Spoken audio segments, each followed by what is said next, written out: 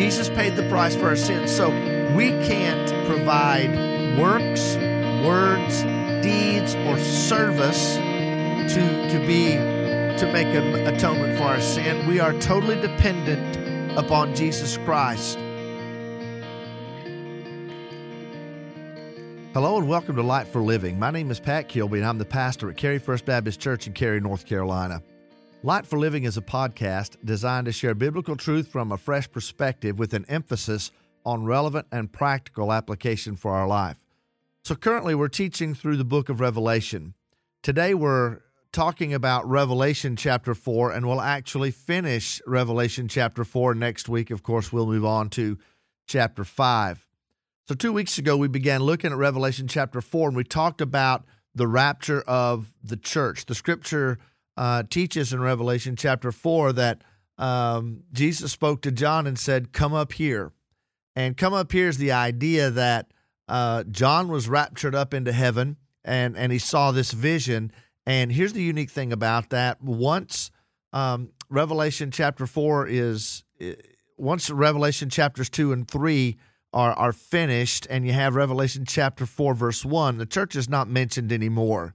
So we explained this a couple of weeks ago, but the church, those who have trusted Jesus Christ by grace through faith, we're going to be called away. And while we're called away, this will signify the end of the church age and will begin what is known as a 7-year period, the tribulation. But in Revelation chapter 4, we get a description of heaven, and we're going to look at that today, and we're going to see some special things. So let's just go ahead and get after it. And what I want to do is start by reading Revelation chapter 4. It's 11 verses, so if you have your Bibles and you want to check it out with me, you certainly can. I'm reading from the Christian Standard Bible, and here's what Revelation 4, chapter 4 says. After this I looked, and there in heaven was an open door. The first voice that I heard speaking to me like a trumpet said, "Come up here, and I will show you what must take place after this." Immediately I was in the Spirit, and there was a throne in heaven, and someone was seated on it. The one seated there had the appearance of jasper and carnelian stone. A rainbow that had the appearance of an emerald surrounded the throne. Around the throne were 24 thrones, and on the throne sat 24 elders dressed in white clothes with golden crowns on their heads. Flashes of lightning and rumblings and peals of thunder came from the throne. 7 fiery torches were burning before the throne, which are the 7 spirits of God. Something like a sea of glass, similar to crystal, was also before the throne. 4 living creatures covered with eyes in front and back were around the throne on each side. The first living creature was like a lion, the second living creature was like an ox. The third living creature had a face like a man, and the fourth living creature was like a flying eagle. Each of the 4 living creatures had 6 wings. They were covered with eyes around and inside.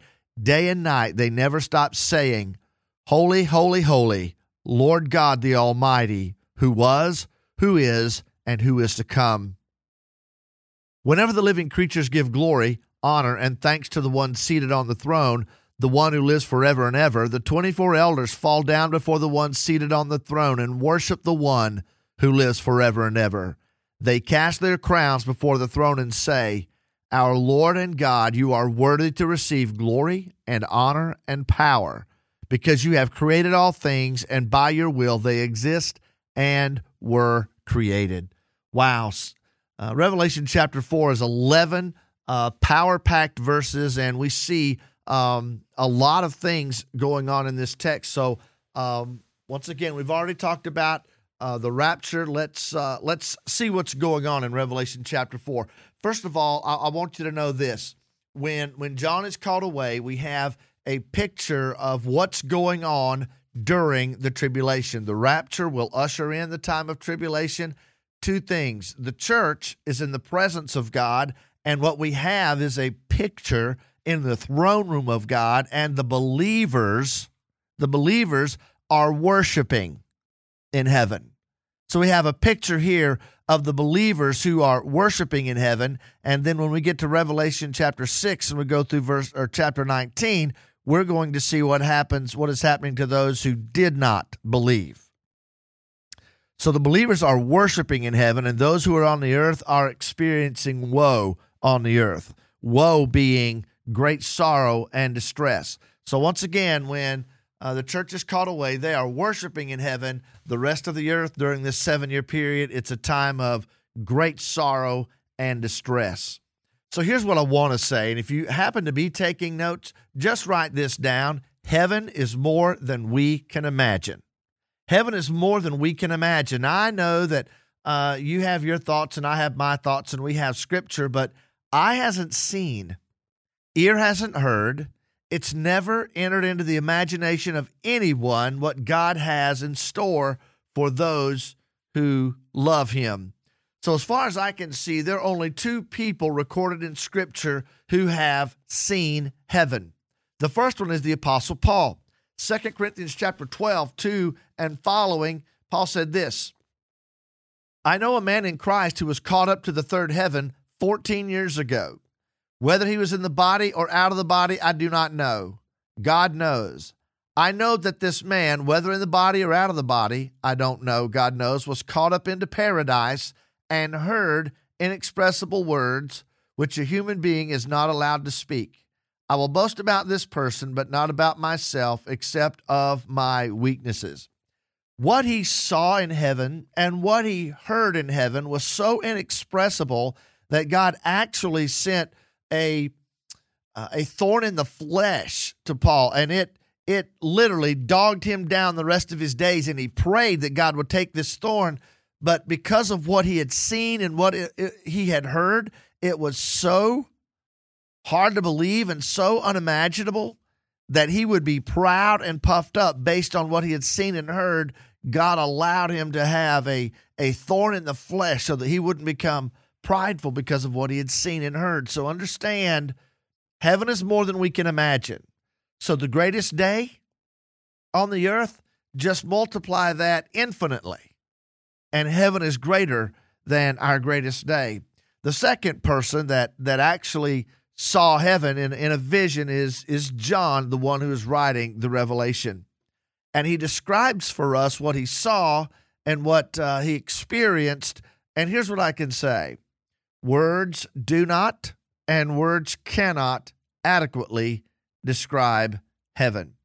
So in Revelation chapter 4, verse 2, we're going to see, first of all, what he saw. He says in verse 2, immediately I was in the Spirit, and there was a throne in heaven, and someone was seated on it. The one seated there had the appearance of jasper and carnelian stone. A rainbow that had the appearance of an emerald surrounded the throne. So let's try to make sense of this. So when he begins to see this vision of heaven unfold, he looks into the throne room, and there is a throne, and there is someone seated on this throne. Now, this person on the throne had an appearance of jasper and carnelian stone. So, jasper is the most precious stone. It is clear and signifies purity. Some would say jasper is like a diamond. So Jesus is compared to jasper. So the one he saw on the throne, Jesus, is the one who is pure. Jesus represents purity and the perfection. So what John saw was the perfect and pure Jesus sitting on the throne. Carnelian stone. Carnelian is a precious stone, not as precious as jasper, but the meaning here is significant. A carnelian stone is reddish in color and is known for its healing properties.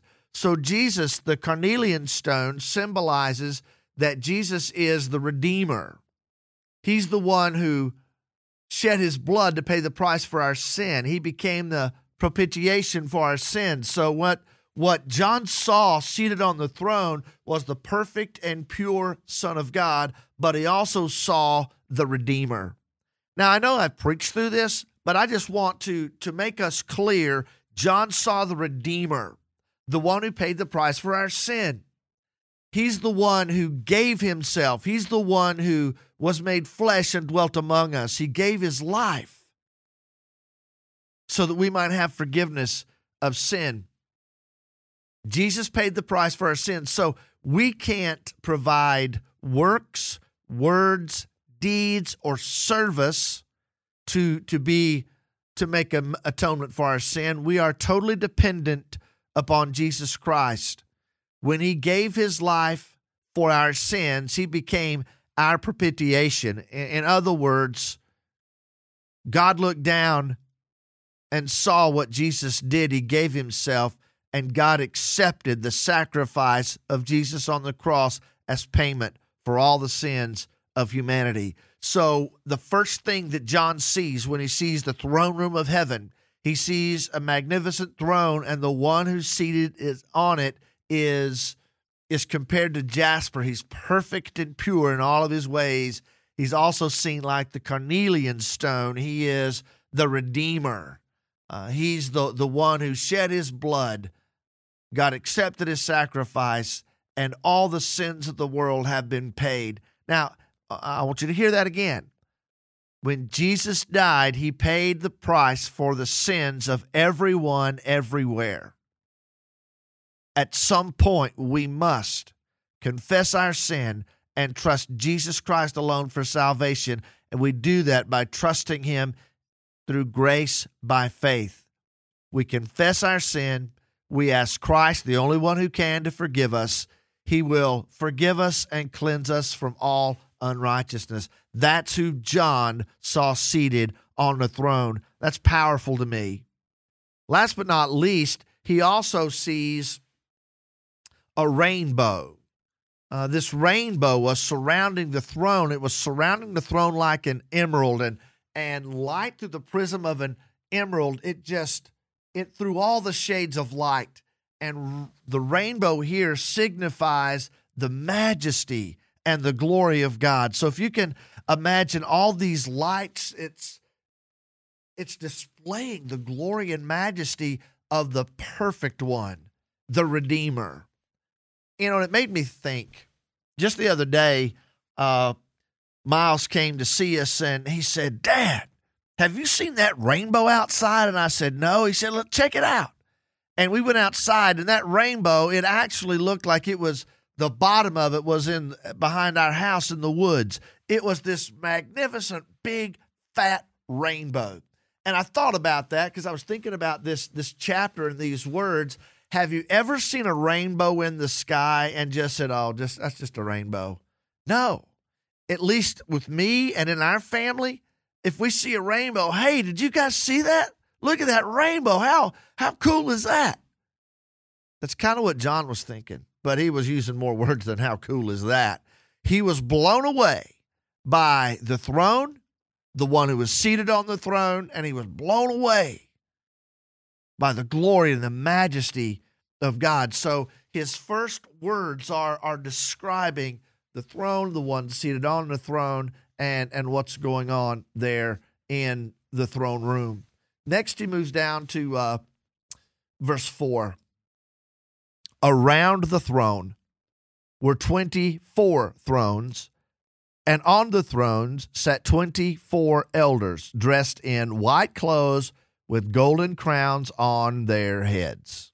Now, I want you to get this. Sometimes we read Revelation, and if you're like me, you're just kind of intimidated, and we let these words and these numbers just blow us down. Listen, let's just take a simple look at this. Around the throne were 24 thrones, and on the thrones sat 24 elders. Now get this. Who are the elders? They're the ones dressed in white clothes with golden crowns on their heads. So we need to know this. I told you earlier that apocalyptic literature, one of the qualities of apocalyptic literature are numbers. Signs, symbols, numbers, things such as that. Well, the number 24. The number 24 is a number of representation. It represents greater numbers. So around the throne were 24 thrones, and on the throne sat 24 elders. So in other words, these 24 thrones and the people seated on the 24 thrones represent all the redeemed. The redeemed. Now, how do we know it's the redeemed? Look, the redeemed, they're the ones seated on the 24 thrones, they're the ones dressed in white robes. They're dressed in white robes. So because they're dressed in white robes, that means they have been forgiven. That means they have been redeemed. They've been forgiven and redeemed by grace through faith in Jesus Christ. So the 24 is a representation. It represents the church in heaven. So we know it's the church because they're the ones who've been redeemed, and they are also the ones who've been rewarded. They have golden crowns on their heads. Now, I remember it's been a little over a year ago, I preached a whole sermon series on seeking the prize. And seeking the prize is seeking the various crowns that we can win. So we have the crown of life and various other crowns. These 24 thrones with people seated on the thrones are the church, those who've been redeemed. We know they're redeemed. They're dressed in white robes, and they're rewarded. They have been given their crowns. So this is the church. So if you've been saved by grace through faith, that's you and that's me. So that's a clear picture. We know who is in heaven.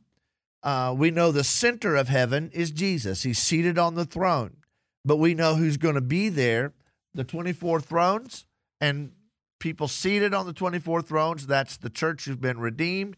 They've been rewarded. Now let's move on to verse 5. There's flashes of lightning and rumblings and peals of thunder. They came from the throne. Now, I don't know about you, but when I was a kid, and even now, when I know there's a bad thunderstorm and it just thunders and roars and lightning claps, those are overwhelming to me. When I hear the thunder, it sounds like the sky is just breaking in two. So just know this, we're going to see and experience the awesome power of a holy God in heaven. And all John could say is he saw flashes of lightning, rumblings and peals of thunder. They came from the throne. We're going to understand that God is great and mighty. He's powerful. And then we see in verse 5, 7 fiery torches were burning before the throne, which are the 7 spirits of God. So the place is filled with the Holy Spirit of God. So we have the Trinity. There's God the Father, God the Son, and the Holy Spirit. The Holy Spirit is filling the throne room. The Holy Spirit is filling heaven. It's quite an amazing scene. Now, these are his words, and words do not and cannot give heaven its due. We really can't explain it, but he's doing the very best he can. Then in verse 6, something like a sea of glass, similar to crystal, was also before the throne. And then we get to some, a lot of people are confused by this, and, it's really sometimes hard to find a perfect meaning and clear interpretation of this, but let's get into it. There were 4 living creatures covered with eyes in front and in back. They were around the throne on each side. The first living creature was like a lion. The second living creature was like an ox. The third living creature had a face like a man, and the fourth living creature was like a flying eagle. Each of the 4 living creatures had 6 wings. They were covered with eyes around and inside. Day and night they never stopped saying, "Holy, holy, holy, Lord God the Almighty, who was, who is, and who is to come." So let's check this out. There are 4 living creatures. They have eyes and wings and all of those things. One creature was like a lion. The second was like an ox. The third had the face of a man, and the fourth living creature was like a flying eagle. So some scholars and commentaries have said that these creatures represent all of living creation in regard to animals and humanity. We have wild beasts, we have domesticated animals, we have humans, and we have eagles. We have birds that fly in the sky. So in essence, some scholars have said all of creation, all of living creation is worshiping God.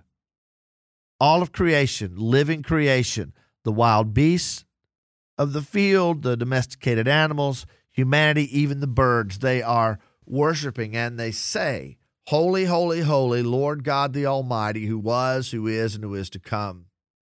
Whenever the living creatures give glory, honor, and thanks to the one seated on the throne, the one who lives forever and ever, the 24 elders, the redeemed, and those who have been rewarded fall down before the one seated on the throne and worship the one who lives forever and ever. They cast their crowns before the throne and say, "Our Lord and God, you are worthy to receive glory and honor and power, because you have created all things, and by your will they exist and were created." So when we see these four living creatures that represent all living creatures, one component we all have in common, we worship him. And those of us who are the church, the redeemed, and the rewarded, the only thing we'll have to give him are the crowns that we have won. The crowns that we have won from the race we have run while here on the earth. And let me just say this, it's important how we live.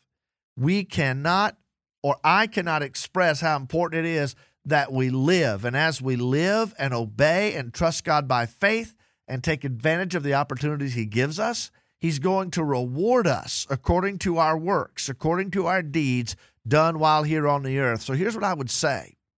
We need to worship and honor the Lord on Sunday, but in all of our life, we need to live as wise. We need to live obedient, passionate lives of worship and honor. And as I was preaching a couple of weeks ago, we need to respond to the Holy Spirit. We respond to the Holy Spirit by recognizing the presence of God in our life. We respond to the Holy Spirit by engaging the presence of the Holy Spirit in our life. And we respond to the Holy Spirit by obeying. When we recognize, engage, and obey, God blesses, he provides, and he honors us. And we will receive crowns according to how we have lived our life here on the earth. So if we're going to have anything to throw at the feet of Jesus, he's going to reward us for work well done. So I would say in your life, recognize, engage, and obey the presence of the Holy Spirit.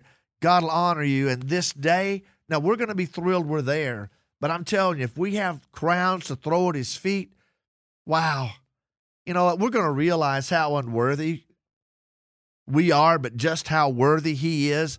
And let me tell you, that's going to be a great time of worship. Our Lord and our God, this is verse 11, you are worthy to receive glory and honor and power because you've created all things, and by your will they exist and were created. Wow. So, Revelation chapter 4 talks about John's experience when he is caught away into heaven, and he draws for us a picture of what the saints, the church, is going to be doing while the rest of the world is in distress and great sorrow. We're going to be in the presence of God having a wonderful time of worship. I can't wait till that day, but until that day, I want to be found faithful. And it's my prayer that until that day, you'll want to be found faithful. And maybe you don't have a relationship with Christ, or maybe you have questions. Listen, please reach out, contact me, contact the church office, get online, send me an email, whatever it may be. I'd love to share with you how you can know that you have a relationship with Christ. So that's Revelation chapter 4. Next week, we move on to Revelation chapter 5. I want to encourage you to continue listening. I also want to urge you to invite your family members, friends, neighbors, coworkers, and acquaintances to join us as we continue to study this fascinating book, the book of the Revelation. So I hope you have a great rest of the week, and thanks for joining us today on Light for Living.